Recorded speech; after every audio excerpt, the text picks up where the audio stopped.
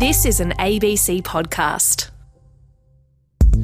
Hello, this is David Rutledge. You're in the Philosopher's Zone. Welcome to the program, and welcome to a conversation this week that I think is going to be of particular interest to anyone familiar with the following scenario. Let's say you have a pain in your stomach and you go to the doctor. The doctor examines you and can't find anything apparently wrong. So they send you off for a round of diagnostic tests, which may be unpleasant or invasive or expensive, and those tests come back inconclusive. They still can't find anything wrong. So then the doctor refers you to a psychotherapist of some kind, because the doctor has come to the conclusion that in the absence of any objective diagnostic evidence, your problem must be psychosomatic. Meanwhile, you still have that stomach pain, but now it's accompanied by anxiety over whether or not therapy is the right option. It feels like you're physically ill. What if you do, in fact, have some sort of physical condition that's now going untreated simply because nothing showed up on a bunch of tests? Well, this situation is more common than you might think, and it's particularly common at the moment among people who are suffering the effects of long COVID, which often presents as a mysterious range of symptoms for which there's no discernible cause. Well, my guest this week believes that many doctors are inadequately equipped to deal with long COVID and other conditions that present with medically unexplained symptoms, not because they're unprofessional or unintelligent or bad people, but because they're labouring under a basic philosophical misapprehension about the relationship between mind and body. And this bad philosophy can result in very bad outcomes for sick patients. Diane O'Leary is an adjunct professor of philosophy at the University of Maryland, and her work takes place at the intersection of philosophy of mind, philosophy of medicine, and bioethics.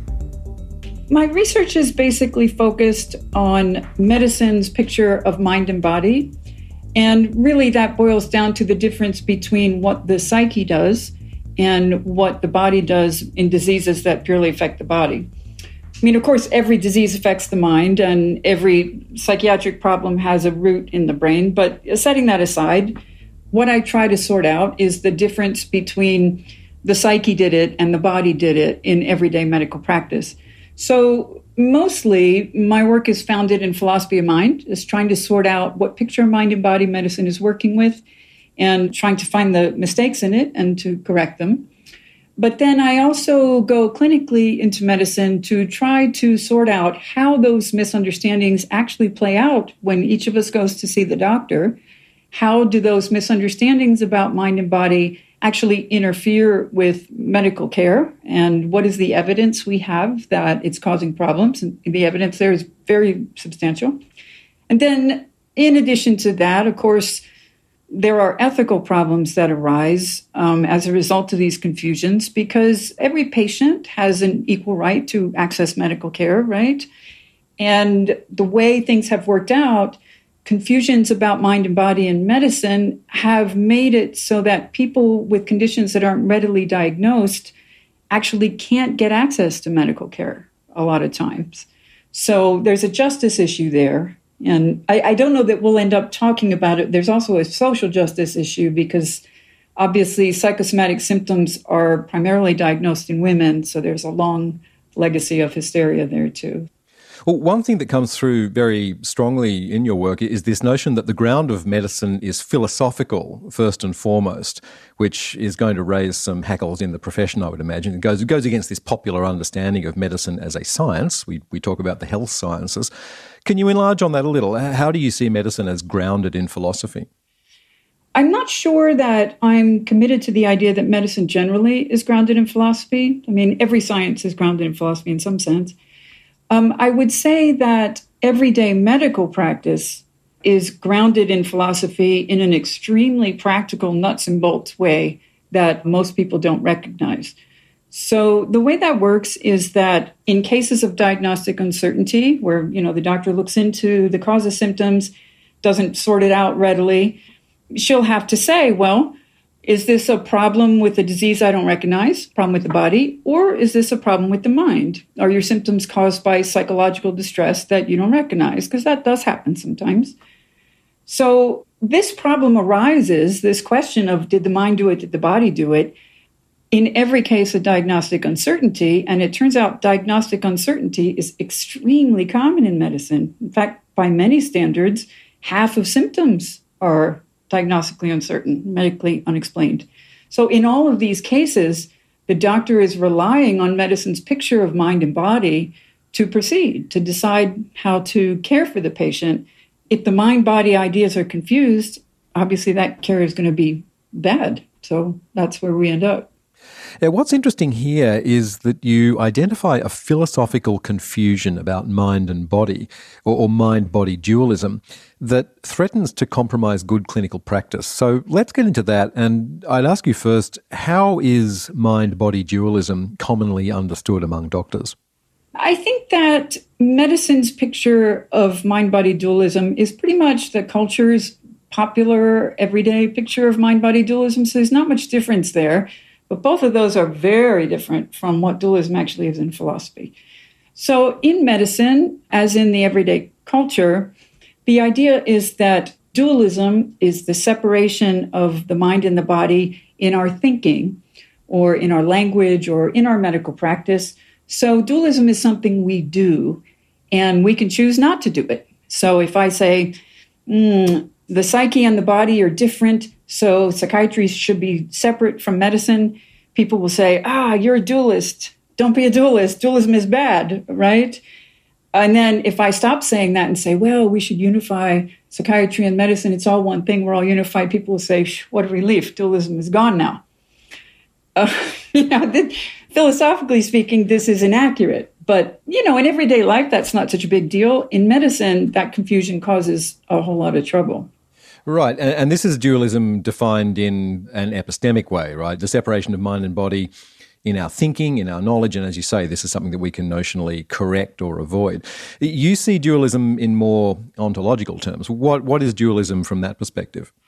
Well, I'm just reporting what dualism actually is for philosophers. I mean, in philosophy of mind, people are not trying to work out what anybody should do. Philosophy of mind is kind of an area of metaphysics. It's not ethics. It's trying to figure out the nature of things. What is a mind? How does it relate to a body? Or currently, really, the question is, what is a mental state? Or what is an experience? And how does it relate to a brain state? That question is a question about the nature of things. And we can't change the nature of things with our speaking. So in reality, there's nothing about dualism in philosophy that suggests it's a bad idea to separate mind and body in your speech or your language or your medical practice. That is just false. That's just a misunderstanding. So the idea in medicine that you must prohibit separation of mind and body in order to provide good patient care, that is understood to be philosophical in medicine. In reality, it is just pseudo-philosophy. There is no basis in philosophy for that idea at all. That really has nothing to do with what philosophers are doing with dualism. But does it help to distinguish philosophy from ethics here in some sense? Because my academic background is in continental philosophy, feminist philosophy, so I'm very schooled in this idea that dualism is a bad thing, this cultural understanding that you identified before. And the account of dualism in medicine that I'm familiar with is that when we separate mind and body, we're buying into a whole series of associated binary oppositions where you have mind and logic and reason all lining up on one side. That's associated with maleness, and then body and irrationality and base matter on the other side are all associated with being a woman. And the argument is that that kind of dualism can result in very bad medical practice, and it belongs back in the Victorian era. You don't go along with that?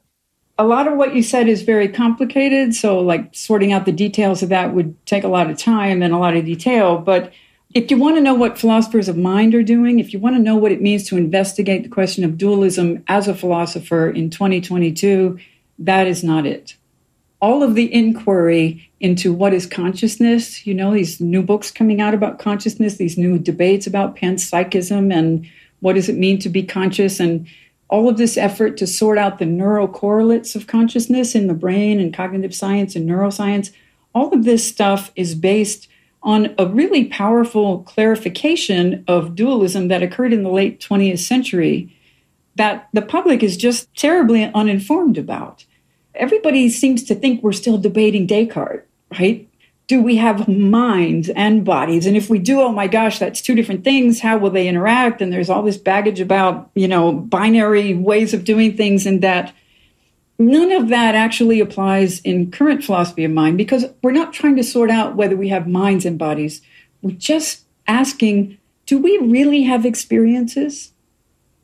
Right? And a dualist is basically, in this day and age, someone who says, oh, yeah, we do. We have mental states. We have experiential states. They're always correlated with brain states. But in the world in which we live, they're different from brain states. If you don't distinguish your experience from the brain state that it's correlated with, you won't understand what you are as a human being.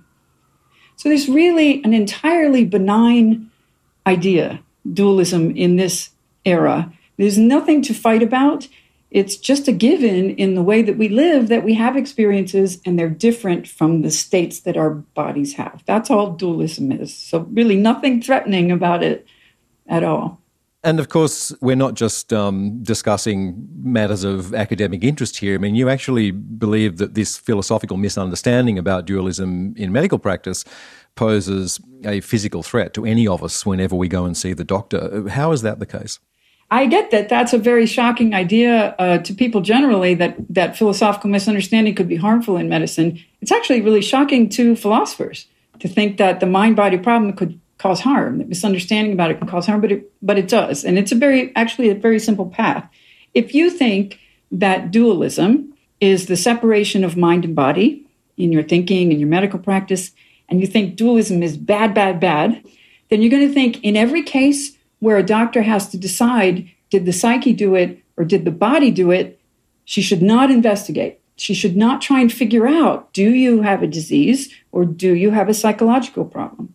In actual medical training, in medical textbooks and practice guidelines, this is the way that questions of diagnostic uncertainty are handled based on this misunderstanding about dualism.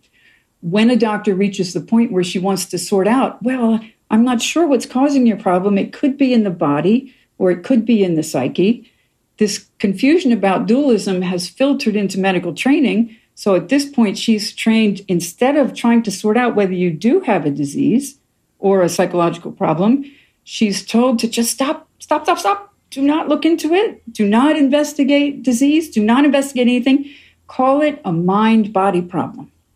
And if you call the problem a mind-body problem, the word for that in medicine is psychosomatic. Psych means mind, soma means body.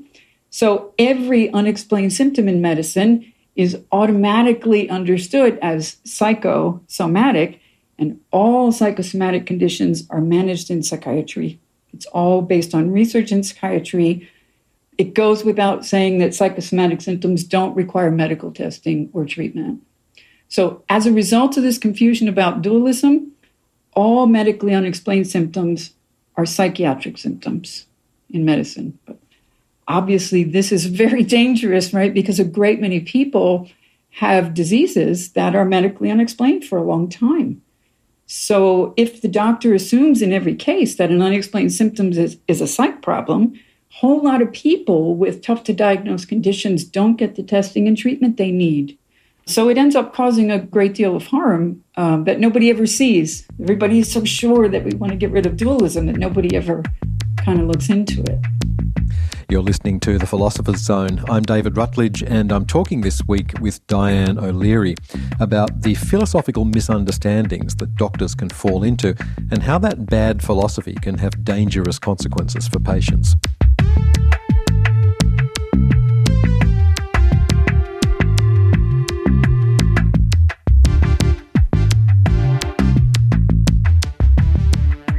You've been writing about this with reference to long COVID, which is really interesting, and I want to talk about that in a minute. But there's also an interesting story, sort of an origin story, to tell at this point about chronic fatigue syndrome and how the medical profession's misunderstanding about dualism with that disease really illustrates your point. Tell us the story. What happened there?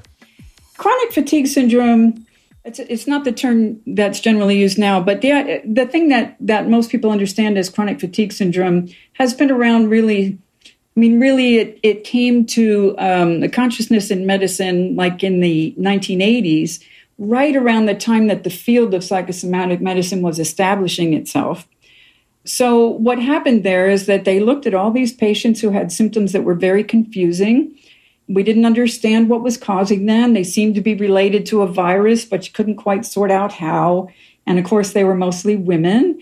And there's a long history of tying women's unexplained symptoms to hysteria, of course. So what happened at that point was that the field of psychosomatic medicine applied this nonsense about dualism in a way that shuttled all the patients with this unexplained condition into psychiatry.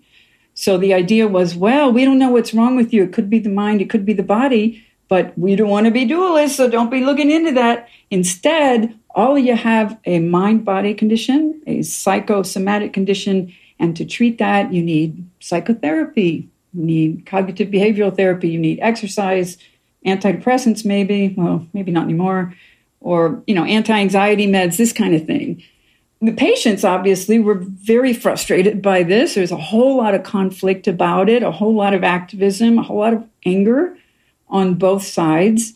The thing is that in 2014, the U.S. health organizations looked into research on the biology of this condition and research on the psychology of this condition, and their conclusion was unanimously, this is a terrible mistake. These patients have a disease.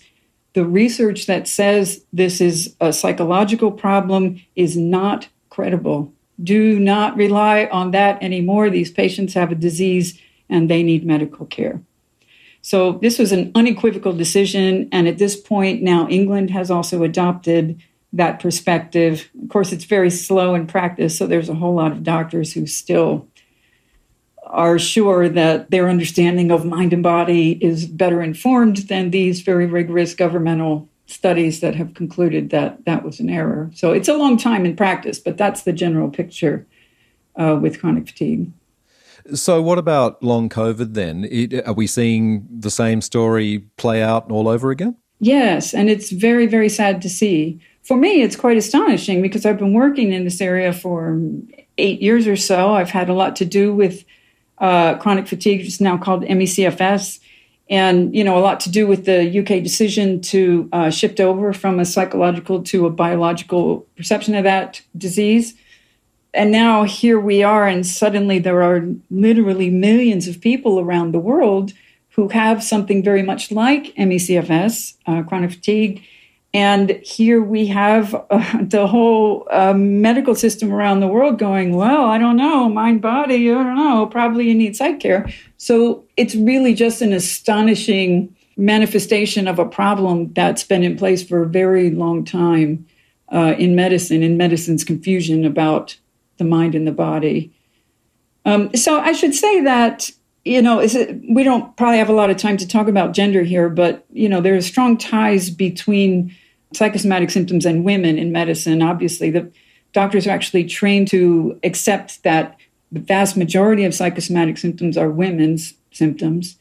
So when they diagnose problems in the mind rather than problems in the body, or, when they diagnose psychosomatic symptoms, they're trained to do this predominantly with women. So the fact that long COVID affects 3/4 of women has had an awful lot to do with medicine's reluctance to take it seriously and with the reluctance of healthcare systems and governments to institute serious, rigorous research and, serious directives to clinicians to take the problem seriously rather than dismissing it as a psych issue. So when a doctor concludes that the patient with medically unexplained symptoms is not in fact physically ill, or at least they throw their hands up and send them off to the psychiatrist, what are they getting wrong here with respect to the difference between objective evidence and subjective experience? Because that's another philosophical confusion at work here, isn't it? Between the nature of subjective and objective when it comes to evidence-based diagnosis. Yes, it is. And that's a really tricky question. Everybody knows that, when a patient says, oh, my back hurts, that's subjective. But if you go and you have an X-ray and you see a fracture in there, that's objective, right? The thing is that the idea of subjective symptoms, the idea of subjectivity, there are a lot of different senses in which something can be subjective. And there's a lot of confusion in diagnostic practice that trades on that ambiguity. So the doctor will often think, well, you tell me your back hurts, but that's just subjective until I find something in tests. And if I don't find something, it's just subjective, it's unverified, you don't actually have a problem, go see the therapist, right? In reality, the subjective-objective distinction that matters for medicine is the difference between facts that are private and first personal and facts that are public and available to science. So the difference really isn't if it's subjective, it's unverified. If it's objective, it's verified, right? That's one way of seeing subjective and objective. In medicine, what it really means is it's subjective if it's an experience only I can access. And it's objective if it's something the doctor can access. So the fact that the doctor doesn't find something in no way implies that there's nothing there. Right? That's the error. It only implies that there's something there and the doctor can't see it. An X-ray or a scan or something doesn't verify something subjective and turn it into something objective. Nothing can turn my subjective experience of back pain into something objective. It's just by its nature, it's going to be private, and no doctor will be able to access my actual experience. That's all subjective means, really. But doctors are generally inclined to think that until you get a test, it's only subjective. And if I never get a test, well, you don't really have a problem because it's only subjective, right? So this is trading on an ambiguity there that we could really clarify to improve practice. Yeah, it's a real challenge for medicine, though, isn't it? Because it sounds like what you're saying is that the foundational first step in any medical diagnosis is the patient's account of what's going on, and that grounds everything else. So medicine then has to not just take it seriously, but in some sense that's what medicine is. It's a science of subjective private experience, right? Which is by definition inaccessible. Yes, well, that is certainly my picture. I mean, this isn't the most common perspective in philosophy of medicine, but my understanding of medicine is that medicine aims to improve and protect experience. Medicine aims to improve your suffering, your bodily suffering, your psychological suffering, and it aims to protect it so that, if all of your experiences go away, you're dead. So medicine is aiming, I think, to understand your bodily experience or your psychological experience, understand it, and understand it in a way that allows them to address it. And then once they address it, they have to go back to you and say, well, did that work? Right? You have to begin, as you say, with the subjective experience and end with the subjective experience to verify, because medicine can't get in there. This is human nature. Our experiences are private. Even when we're suffering greatly, we can only describe poorly, right?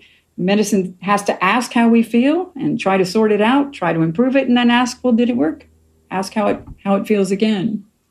So if I understand you then, what you're saying is that medicine's conceptual foundations need to be expanded to include subjective experience as a fit subject for science. But in doing that, are you not then compromising or at least radically complicating medicine's claim to scientific objectivity? There seems to be a really fundamental tension there. How would you resolve it? Well, that is a mighty question.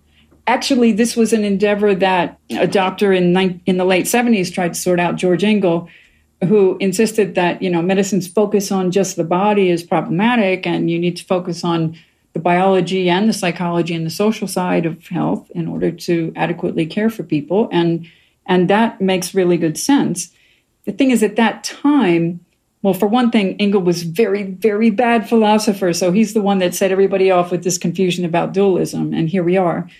But also, since Engel's time, philosophers have worked out ways of understanding the reality of experience that do not compromise science. As we do it now, property dualism, which philosophers generally understand as non-reductive physicalism or maybe naturalistic dualism, these ways of understanding dualism are not antithetical to science. They are perfectly aligned with science. So there's nothing about recognizing experience that actually compromises medicine's claim to science. It's just that in medicine, everybody thinks it's still Descartes. So when you say dualism, they're like, no, we can't do science. But in reality, that's just not true anymore. We have ways of understanding experience and still doing science. So where does all this leave psychosomatic medicine then? Maybe we'll finish with this. And, the notion that sometimes medically unexplained symptoms are the result of mental or emotional states, because the examples we've been talking about have been ME/CFS, long COVID, and the answer to the question posed by medically unexplained symptoms there is look harder, work harder to find a diagnosis. Don't stop looking until you figure out what this disease is and how it works. But aren't there still going to be cases where the answer to a clinically mysterious medical problem is psychotherapy? Or do you sort of reject the grounding assumption of psychosomatic medicine altogether? No. I mean, philosophically, it's very complicated, the idea that the mind would deceive itself into thinking it has a sensation. So there's a lot of work to do there in philosophy of mind that no one's done. But let's just set that aside. No. I fully accept that people have psychosomatic symptoms. If you have a job interview, your stomach might hurt a little, but then the more you focus on your interview and you get anxious, the more it hurts. We all have these kinds of experiences sometimes. So no, I don't have any resistance to that. I'm not saying that this doesn't occur. I'm saying you can't do medicine with pseudo-philosophy. It's not good. It's not good. You need to do science. Instead of saying, well, I don't know, could be mind, could be body. Oh, hands off, go away. Instead, you need to say, okay, what are the rigorous scientific standards we have for sorting out when symptoms are caused by the psyche? To the best of our ability. Maybe we can't sort that out. What are the rigorous scientific standards that we can sort out for biomedical problems that are as yet undetermined?